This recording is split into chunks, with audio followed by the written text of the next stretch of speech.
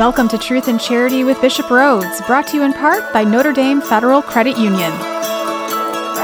Have you ever wondered, is it possible to prove the existence of God?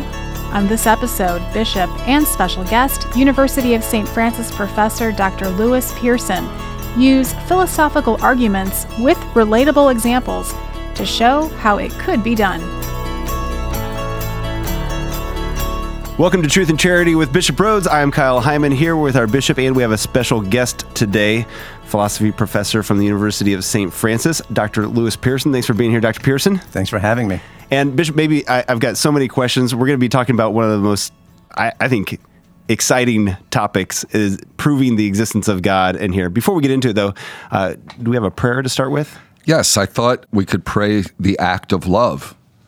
In the name of the Father, and of the Son, and of the Holy Spirit. Amen. Amen. O Lord God, I love you above all things, and I love my neighbor for your sake, because you are the highest, infinite, and perfect good, worthy of all my love. In this love I intend to live and die. Amen. Our Lady, Seat of Wisdom, pray for us. In the name of the Father, and of the Son, and of the Holy Spirit. Amen. Amen. All right. Well, thank you both for joining us for this. I think it's going to be a really interesting topic and one that we can continue to go back to and refer friends to. When we're talking about proving the existence of God, I think some may think that this is an easy thing to do, and some might think it's an impossible thing to do. What are we talking about when we're talking about proofs to begin with? Well, I'll start, but I want to say before, I'm really happy that Dr. Pearson's here because it's been 40 years or more since I studied philosophy. So I'm going to defer to Lewis a lot. Well, I'll just like to share real briefly on a personal side. When I was struggling whether to believe or not believe in the existence of God when I was in college, you know what really tipped the balance for me on the reason side of things? The rational side were the 5 proofs or 5 ways of St. Thomas Aquinas. I mean, technically he calls them the 5 ways, but we commonly say 5 proofs. And especially his proof from contingency, which we might want to talk about, and the order of the universe and divine design. So I think these kinds of different wonderful philosophers can help us to see the credibility of faith. And I think especially for young people today who might be struggling with the question of whether God exists or not. So, yeah. Sure.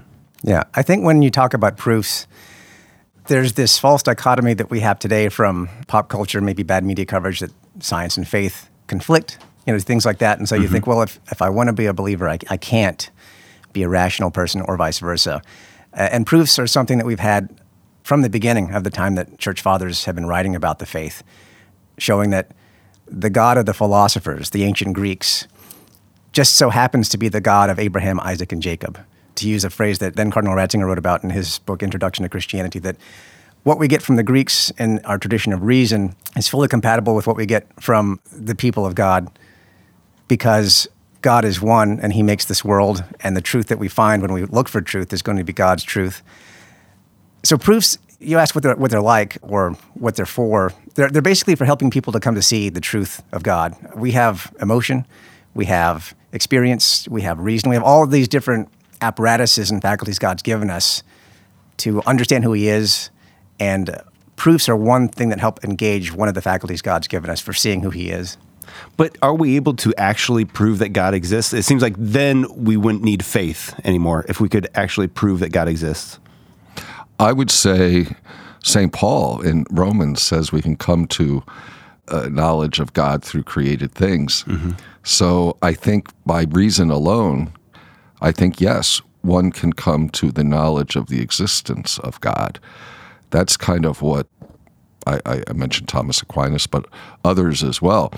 But you couldn't come by reason alone to knowledge of much about God other than... Like the Trinity. The Trinity and, the personal God that we believe in. That you need revelation to know fully. So I guess you could say you can know by reason that God is, but not much about who God is. Yeah, I think you can come to know a number of things. I mean, the short answer to your question, Kyle, to reiterate what Bishop said, yes, you can prove it.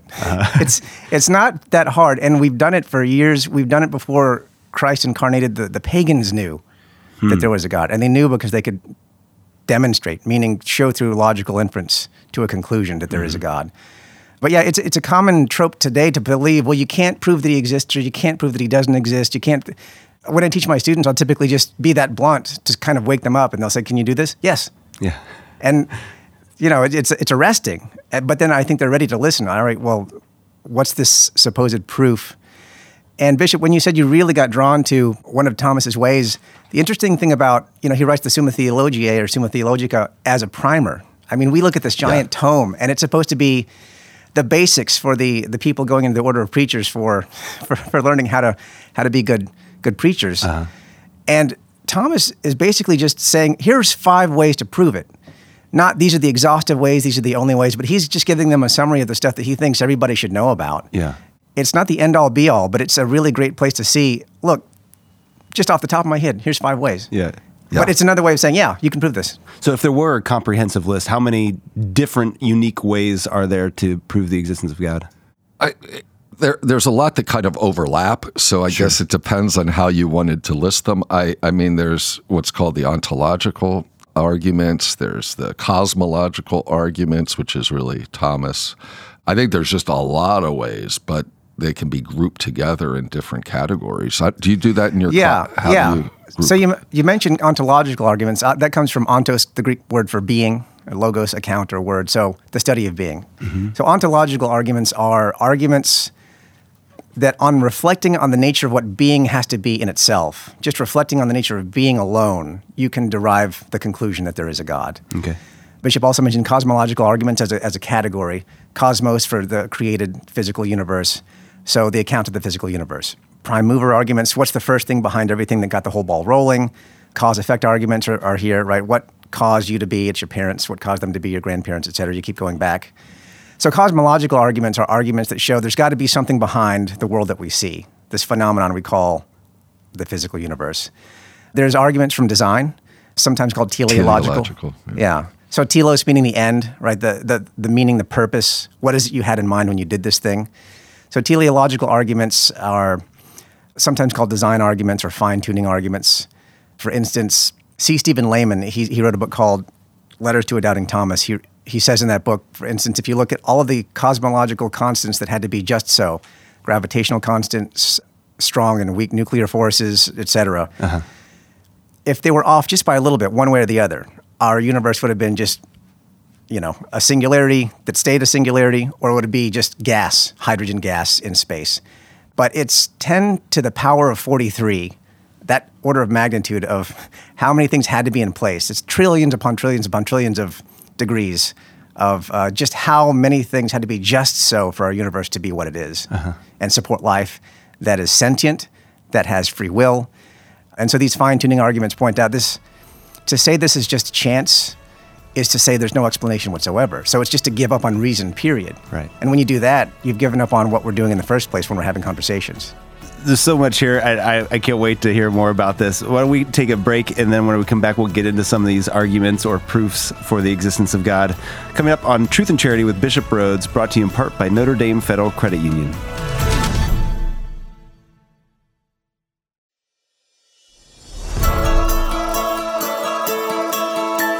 Welcome back to Truth and Charity with Bishop Rhodes and our special guest, Dr. Lewis Pearson from the University of St. Francis, talking about proving that God exists, arguments for the existence of God, and kind of talked about different genres of these proofs. But how do we know if these are good proofs? Are there bad proofs for the existence of God? Or yeah, so it's a good question. If you don't mind, I'll start answering that question with what sounds like the beginning of a joke. Okay. Three philosophers walk into a bar. So this happened to me. Is it a true story? True story. Okay. True story. It wasn't in this diocese. So I was together with an evangelical, happened to be a philosopher. Mm-hmm. I'm Catholic philosopher, and a Nietzschean Universalist Unitarian. Great. Yeah. So the three of us are together, and the evangelical asks me, I don't know if it was kind of prodding the Nietzschean Universalist Unitarian, for people who don't know much. Basically, he's sort of a nihilist who wants to Anyway, so someone who doesn't have much truck with this kind of God talk. And so the evangelical philosopher asked me, what do you think the best proof of God's existence is? So that's where the joke ends and the explanation begins. I told him, it depends on who I'm talking to. Sure. The problem with proofs for today, when people say you can't prove these things, is most people have a different understanding of what they think a proof is than what a proof actually is. So a proof works if its premises with the use of the rules of logic actually support the truth of the conclusion. But what most people think a proof is something that convinces me, right? So I like to think in terms of mathematics, like in differential equations. We have proofs in abstract algebra and calculus, et cetera. Geometry, most of us have taken in high school. But a 5-year-old looking at a proof in geometry doesn't know what he's looking at, right? So even though it's true, it's a valid proof, it actually supports the conclusion with its premises and the rules of logic, it doesn't mean it's necessarily going to convince me or a 5-year-old or someone who doesn't know math. So whether a proof works is separable from whether a proof persuades. Oh. And so when people say there's no such thing as a proof, sometimes what they mean is there's nothing you can say that will convince everyone on the planet. Mm-hmm. Well, this shouldn't be news. There's nothing that everyone agrees to on that. Like, there's no proof that the world is real, that gravity exists, that I'm here. I could be an illusion in a dream. So there's no such thing as, it's a double standard to say, well, you don't have one thing you can say that convinces everybody the moment you hear it. And so I think when we separate out what a proof is from what we want it to do, and it starts to help answer that question you had, well, if we can prove God exists, does that get rid of faith? There's many ways that it doesn't. For instance, faith is an infused theological virtue that helps us to know our ultimate end being God. It perfects our reason. It tells our reason what direction to aim for, and tells us if we're going off course. Faith and reason are supposed to be going together. Mm-hmm. But another reason faith and reason don't conflict here is because, by proof, we don't mean we're destroying your free will. Like there's a magic spell you can cast and everyone has to say yes the moment they hear it. My answer to that question in the bar was, if I'm talking to a philosopher, I'm going to go ontological. Because philosophers really understand logic. They know what it means to talk about being. And I think, from my perspective as a philosopher, the ontological arguments are the most powerful. They're the most convincing for me, for someone for whom logic is a very real reality in my consciousness. If I'm talking to someone who's more scientifically minded, they want so-called hard evidence, they want to talk in terms of mechanistic cause, I'm going to go cosmological. I'm going to go teleological, fine-tuning of all the different constants, partly because many people themselves are surprised when a non-specialist actually knows words like gravitational constant and strong and weak nuclear forces and actually knows what those things are, but also because then it's on their terms, right? I mean, all of this, I'm thinking about a recent Truth and Charity you did, Bishop, when you're talking about evangelization. It's not winning a debate, it's winning souls for Christ. And so getting it on their turf, if you're a scientist, let me talk in the terms that you'll like. You probably won't like ontological. I mean, case by case, who knows? But generally speaking, if I'm talking to the man on the street, I'm probably just going to go historical. I think about something that Ray Guarendi said on one of his shows recently, that when people ask about God's existence, he's just going to talk about Jesus. How else can you explain that a man has all these followers who die for the sake of someone who they say came to life? You don't do that if you're a fraud. You don't do that if you're trying to cheat people and lie to people and hiding the fact that Jesus didn't rise from the dead. So it really depends on who I'm talking to, how I'm going to prove to them God exists. And just to go to maybe the most common experience most of us have, most people wouldn't call this a proof. If I'm dealing with a loved one, a family member who's struggling, not just with belief in God, but primarily with some kind of pain, the way I'm going to so-called prove that God exists is through a gesture of warmth, an embrace, and tell them God loves you, something like that. And so it really depends on the situation and the person, what tack I'm going to take. So off air, Bishop was asking, what my favorite argument is. It really is, like, it depends on who I'm talking to. I mean, the ones I like are the ontological, but the ones that I think work, I got to read who I'm talking to find out, how is God going to use me to reach you right now? So where's a good starting place if you're talking to the entire listening audience or an entire classroom full of people and you can't just target this specific person? Where would be a good place to start? I'll defer for a moment to someone who does that a lot, who speaks to many people at once. Well, as you asked that, I think we should start with existence. Okay. I mean, I Like think that's defining where existence, or the I mean, I'm coming from a more Thomistic background here. I'm not sure, and I know Dr. Pearson can explain better. I'm not sure I could articulate the difference between the ontological argument and Thomas's third proof, but it seems very close to me, the issue of contingency. In other words, I mean, it's just, we all know that we exist. I mean, you have existence, I have existence, this desk has existence. I mean, everything has being. Mm-hmm.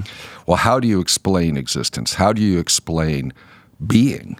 Okay, you could say, well, I receive my life from my parents, or there's this gets into the causal argument. There's a cause and effect, or this desk was made by a carpenter or whatever with materials that came from someone else who chopped down a tree and all this. But existence, the idea of being itself, it would seem that we can't explain, that we can't explain why we exist, or why there is being, why there is existence, rather than nothingness. Mm-hmm. And there has to be a cause. There has to be, and I'm not articulating this perfectly, but if I understand Thomas correctly, whether he's using his first argument of having a prime mover or a first cause, but the third argument, a necessary being, that the existence that we have is contingent on receiving existence, and it comes from somewhere. And that there would be an infinite regression. There has to be, I would say, being that is being itself, being subsisting in itself, which is something we call God. He is being itself. His essence and existence are one. And it kind of reminds me of what we read in the book of Exodus when God identified himself to Moses as I am who am. right. He is existent. I don't know that the Hebrews who wrote that had the philosophical background, but I always think it's beautiful. Yeah. It is. Yeah. Yeah. I'm getting chills right now when you. Yeah. Yeah.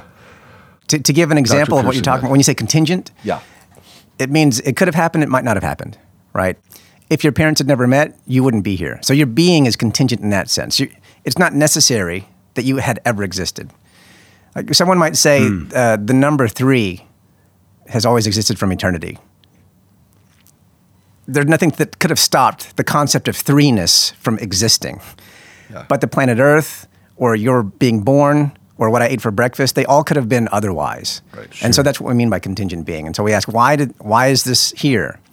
And so if you start with small examples, we see this every day. Like I see an empty bag of potato chips on my front lawn.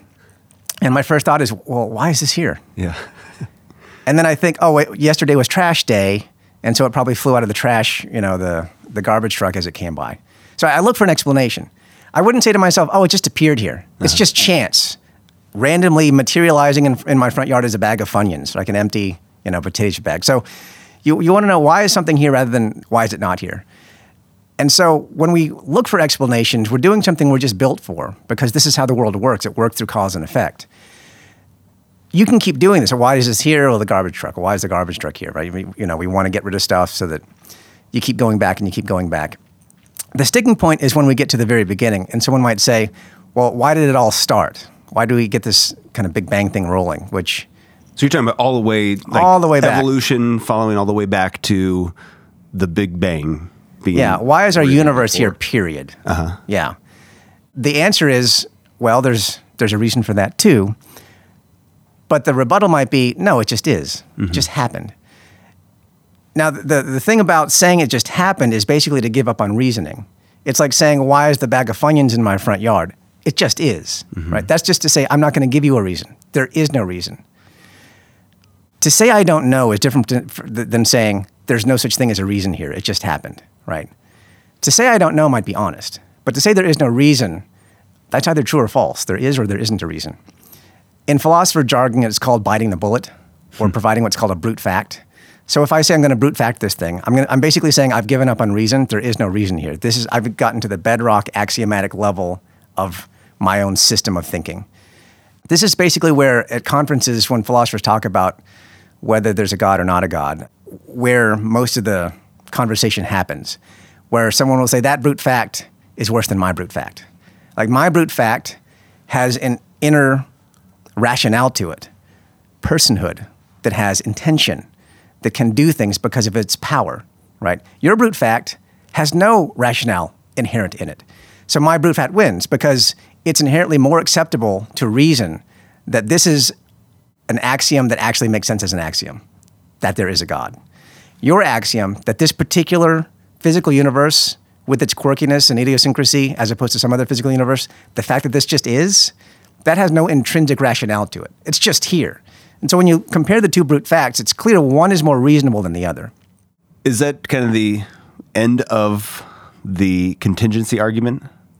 Or is it, you kind of mentioned some of these being genres of multiple different proofs within the genre? The last thing I said, I moved away from the ontological toward the cosmological and teleological. You can also look at this as, if you look at causes, okay, the world and evolution, it's all secondary causes, okay?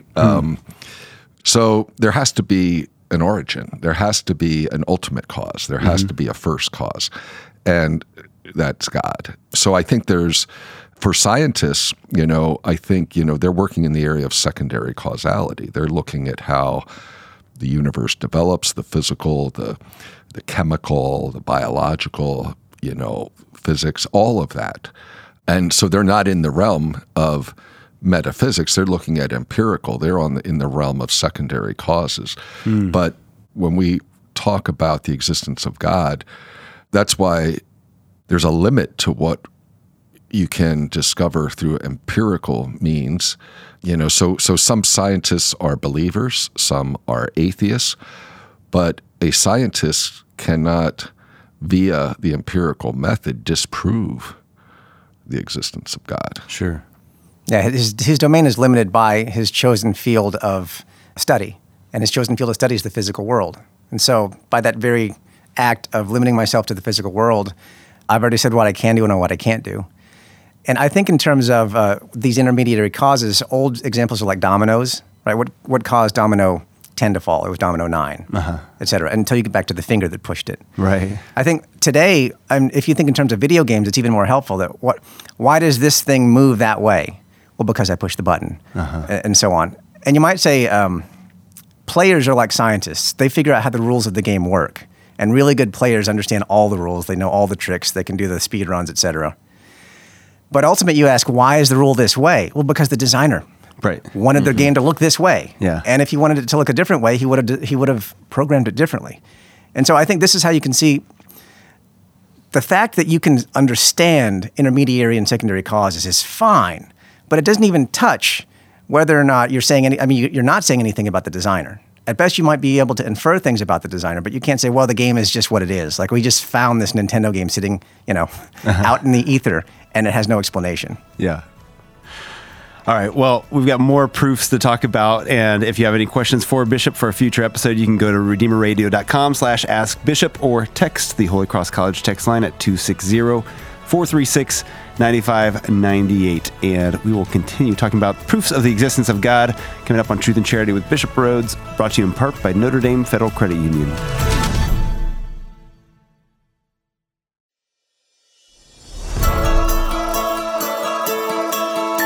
Welcome back to Truth and Charity with Bishop Rhoades. I'm Kyle Hyman here with our bishop and special guest, Dr. Lewis Pearson from the University of St. Francis, philosophy professor, helping us to break down the proofs of God existence. We talked about the contingency, and you said that led into a little bit of the what was it? So cause-effect arguments are like cosmological. Cosmological. Contingency and necessity, those are ontological, right? Whether being has an explanation. Why is there something rather than nothing? So that has to do with contingent being that could have been here or not, and necessary being. It has to be here.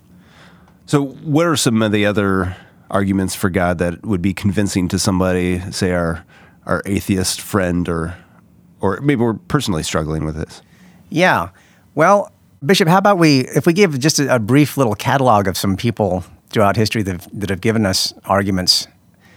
If a person's open to the Spirit, it's possible that one of these will capture their attention and think, I want to know more about that argument, right? So we can go back to, I'd say St. Augustine, 3 to 400s.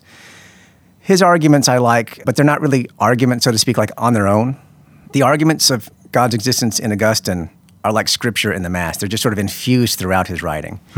So in his book, The Confessions, in one of the latter chapters, chapter 10 or 11, I forget which one, Augustine says he was looking for God. And he looked to music, he looked to beauty, he looked to the oceans, he looked to the mountains. He kept asking, am I to find my ultimate meaning in you? Are you God? Are you it? And all of them said, no, he made us. And so there's a kind of argument for God in the nature of our desires, seeking fulfillment that he gives there.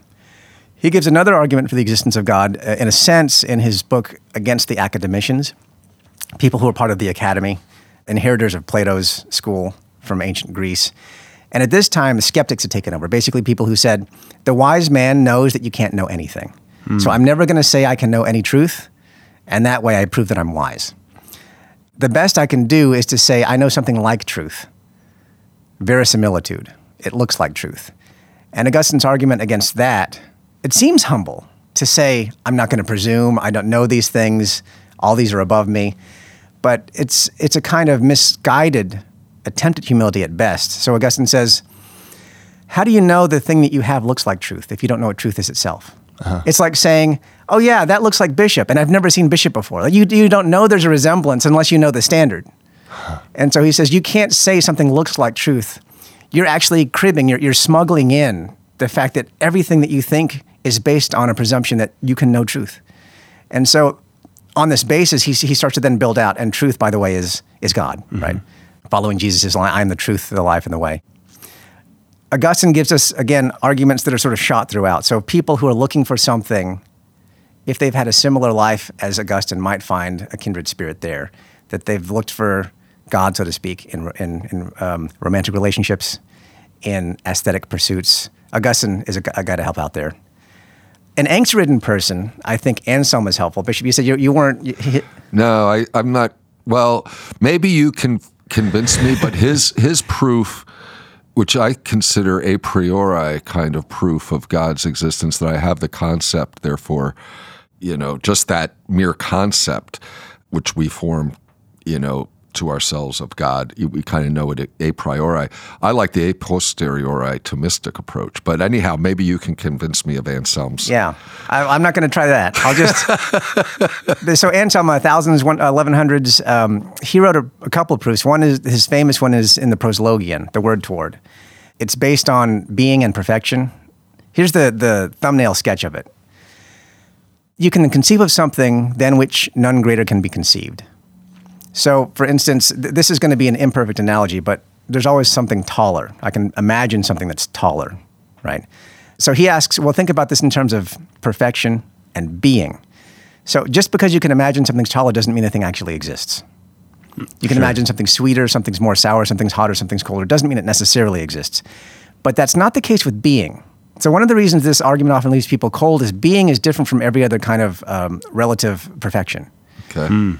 If you can imagine something than which none greater exists, the cherry on top, the linchpin move is he says, imagine, well, let's say, for instance, something that knows all, that is all good, that has all power. Basically, God, the Christian God. Now imagine this God actually exists. That would be greater than a God that only exists in your mind. Right. And this God, if he actually is than which greater than none can be conceived, must actually exist. Because it's better to exist than not to exist. Right. And it feels like you're pulling a rabbit out of a hat. It feels like a magic trick. I think really sustained contemplation of this shows, I think it works. There's an argument against it. Gallinulo's reply that's often published with it, he says, look, I can imagine a perfect island. That doesn't mean it exists. And Anselm's reply, I think he was busy with more ecclesial matters at the time. He didn't really reply well. I think he should have a perfect... The response would be this: Gallinullo, your perfect island, like what's the temperature? How many plants are on it? Let's do it this way. Let's say you have an island, you always like the temperature, whatever it is, right? And this island gives you every comfort. And this island saves your soul. And this island gives you eternal life. And this island we call God. But basically, and what's a perfect pizza? Well, it's tasty and it fills you now, but it fills you eternally and it gives you immortal life. And this pizza we call God. So basically, I think... The perfect anything that we would have on Earth, if you focus on being, would eventually be some some form of God or God in and of itself? I mean, you start with this thing. I think about this with my kids. What's heaven going to look like? You start with the ready at hand pleasures and desires we have. God will fulfill them in a way that we can't foresee, especially when we're fixated at that low level. Is this getting back to Augustine, where he says, like, my heart is restless until it rests in God, right? Like, there's nothing on this earth that will satisfy me. And that's where God comes in. That we can see this by people that have everything, but they're still not satisfied because that is not our end goal. So that's the way to go. So this island, the pizza, these things don't satisfy us until they're so perfect that, well, now this is no longer a pizza anymore. Right. Exactly. It's no longer what you made it to be in the first place. Right. It's not the romantic relationship that's going to fulfill me. It's not this aesthetic pursuit. It's not this worldly accomplishment. But I've been a bit cheeky here. There's an end game that Anselm's getting at. But before I get to that, Bishop's making funny faces at me. Well, it kind of, you have me thinking of Descartes. I mean, I think, therefore I am. I mean, maybe the reason I don't find this a very convincing argument, because nothing against St. Anselm, but the whole idea of, we're talking about a thought, a concept, and then jumping to existence. Whereas Thomas, and I don't know if Thomas criticized Anselm on this. Maybe he did. But I just find the a posteriori argument, where you look at finite things and you look at contingent things, so you look for cause, you look for being itself, etc. It seems like maybe I'm thinking more in an Aristotelian way about, you go from the material to... and I don't know if Anselm is more of the Platonic, the ideas, but I don't know how you make the jump from thought to reality. Anyhow, I don't. Yeah. I'd like to spend the next hour talking about that, but I'd say if you think about it in terms of the cause having to have more perfection in it than the effect, right? Right. And so you think maybe you reference like the so-called Platonic way of looking at it. The architect, the blueprint, the idea has to have more reality in it than the effect that comes from it. So I can't make anything unless I first have a clear plan in mind. If you want to think of in terms of God the Father speaks the word. In the beginning there was, right, God speaks creation into being. And then Christ is the perfect word spoken into incarnation. And so if you want to think in terms of God the Father moving, when you say, well, when I get to the thought, I'm actually getting a hold of something deep here. Maybe that'll be a helpful bridge between. But here's the context where I think Anselm really helps most people. Most people, even philosophers, don't care for Anselm. So I might be an odd duck there. But that makes me feel better. Yeah. But maybe you can convince me with what you're going to say now. Yeah, so I'm the outlier. But this is how he begins the Proslogion. I'm just going to read just a few little passages, jump around. Come now, insignificant mortal. Leave behind your concerns for a little while, and retreat for a short time from your restless thoughts. Cast off your burdens and cares, set aside your labor and toil. And then he's going to move forward and say, come now, O Lord my God, teach my heart where and how to seek you, where and how to find you. Lord, if you're not here, where shall I seek you since you're absent? But if you're everywhere, why do I not see you since you're present?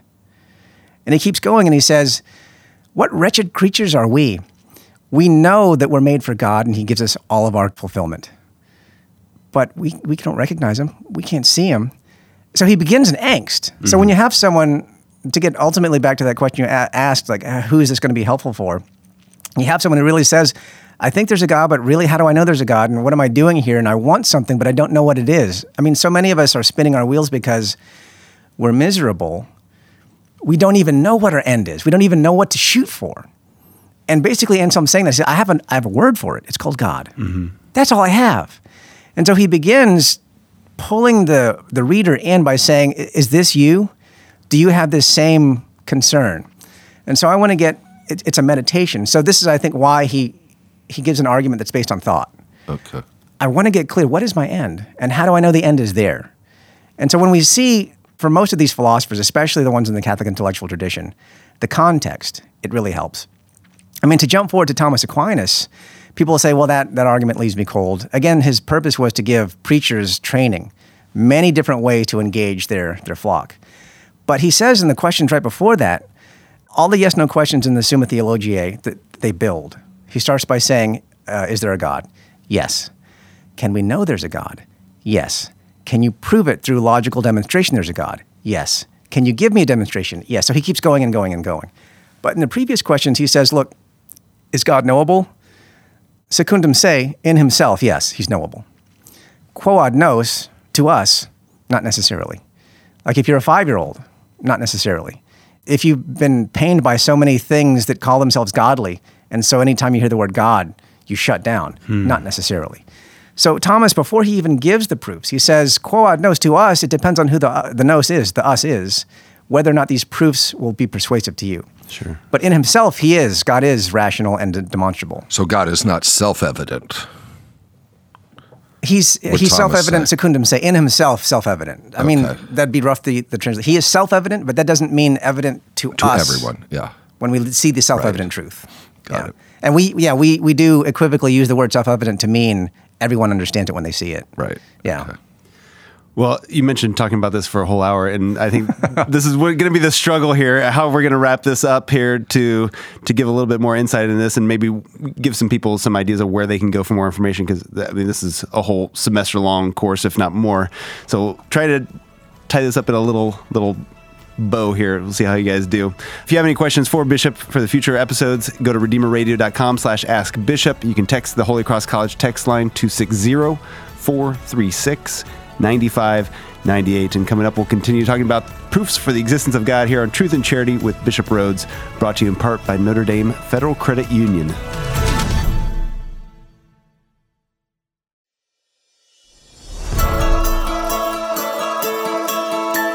Welcome back to Truth and Charity with Bishop Rhodes. I'm Kyle Hyman here with our bishop and our special guest, Dr. Louis Pearson from the University of St. Francis. We're just scratching the surface here, so maybe if we can kind of share a little bit more on these proofs of God's existence, but then get into some resources that people could go for more information, because they shouldn't think that this 45-minute episode is the conclusive. This is every way that the Catholic Church or the Christianity has gone to prove God's existence, but this is just a little sample, maybe. Yeah, we've gotten deep at moments, but right, this is kind of the appetizer tray that we're giving people some.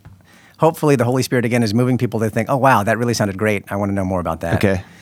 I had one other I wanted to point out with the little time we had left for my part. C.S. Lewis has a book called The Problem of Pain. He has many books that have helped people to see that Christianity is not only rational, but maybe the most rational philosophic stance a person can have, all stances included. And in The Problem of Pain, he begins with this great passage. I share this in common with C.S. Lewis. I had a time as an atheist, really brought back into the faith by my love of the embodied sacramentality of the church. I needed the smells and the bells. I didn't just need an intellectualist. I mean, people think philosophers are all just, in their minds, but I needed to be raised up. And C.S. Lewis himself has a similar kind of experience, being very aesthetic, loving the pagans, the ancient Greeks. And he begins The Problem of Pain this way.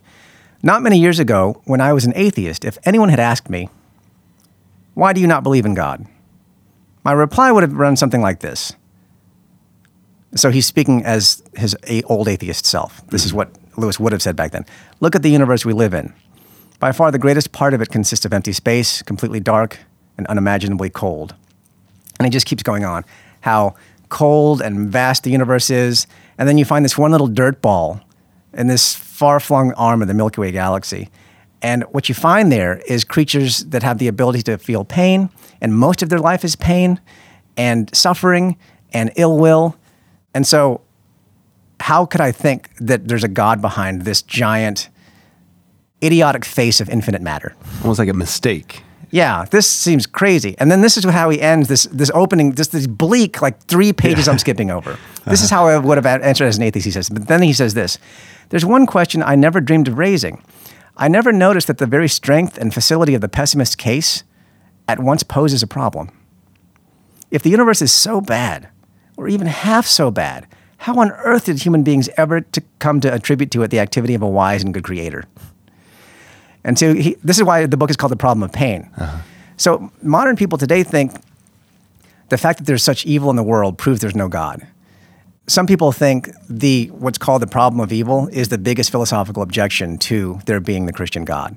It doesn't seem like you need gratuity. Like maybe there's some necessary evil, this necessary evil allows for this greater good to come from it. But it looks like there's gratuitous evil that has no redeeming quality. You didn't need it to have redemption.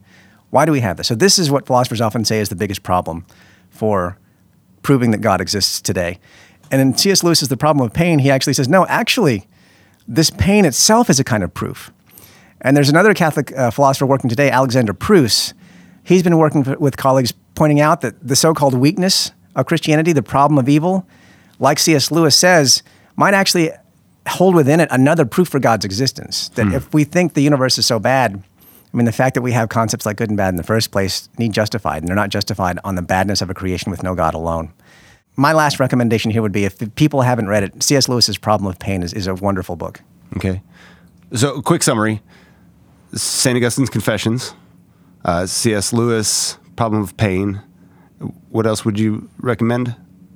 So it might leave a lot of people cold, but Anselm's Proslogion. Okay. Augustine also his Against the Academics, or Against the Academicians. That's where he proves that truth has to exist, even for people who think you can't know anything. Okay. We didn't mention Bonaventure's Journey into the Mind of God, but my colleague at the University of St. Francis, Alex Giltner, has developed just, I think, the best way to teach that argument so that students just see, yeah, God has to be real, and it's based on being. And I've read that. It's really fascinating. Is that published somewhere?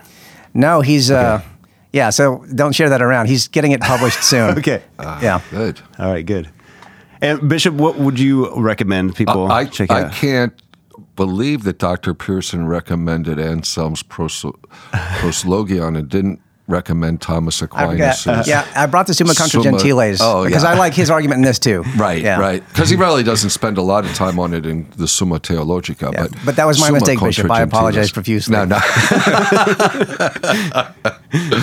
You know what? I think for the average person, though, because the Summa Theologica is quite long. I mean, few thousand 4,000 pages or something.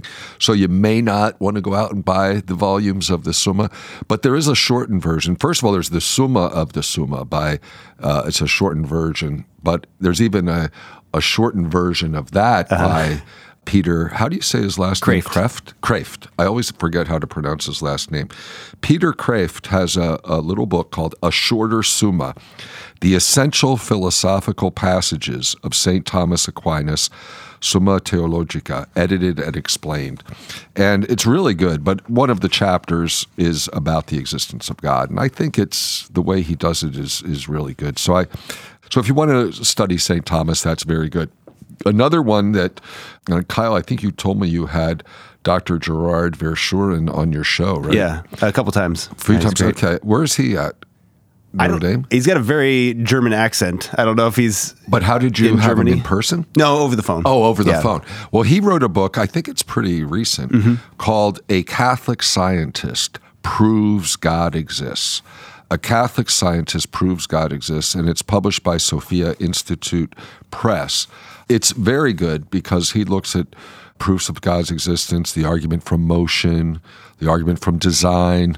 So definitely a Thomistic approach primarily, but it's a scientist who's, a philosopher too, I suppose. Yeah. And another one that we've talked about on this show before, when I looked at that question, when we've talked about the faith science question, I've mentioned Dr. Chris Baglow before, and he has a textbook for high school students that I think could really be used in college as well, which really is, I think, a beautiful book on the relationship between faith and science and between reason and science. So I want to recommend that. Again, it's published by the Midwest Theological Forum, and he also, gets into the question of the existence of God in that book as well. So, what's the name of that book again? Faith, Science, and Reason. Theology on the Cutting Edge. Okay, and it's a textbook, but you could read it as a regular book. Yeah. All right. Well, thank you both for joining us and shedding a little light on this very interesting and hard to tackle in a short amount of time topic. But thank you both for being here. It was a lot of fun. Thanks for having me. You're welcome. Thank you, Dr. Pierce. I'm glad you're here in our diocese and at the University of St. Francis. As am I. Yeah. Could we get your Episcopal blessing before we go, Bishop? Sure. The Lord be with you. And with your spirit. Blessed be the name of the Lord. Now and forever. Our help is in the name of the Lord, who made heaven and earth.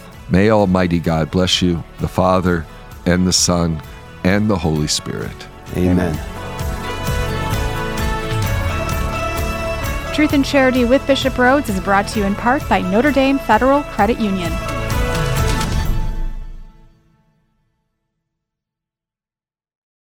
What's the difference between Notre Dame Federal Credit Union and a bank? Well, banks are owned by investors looking to make a profit.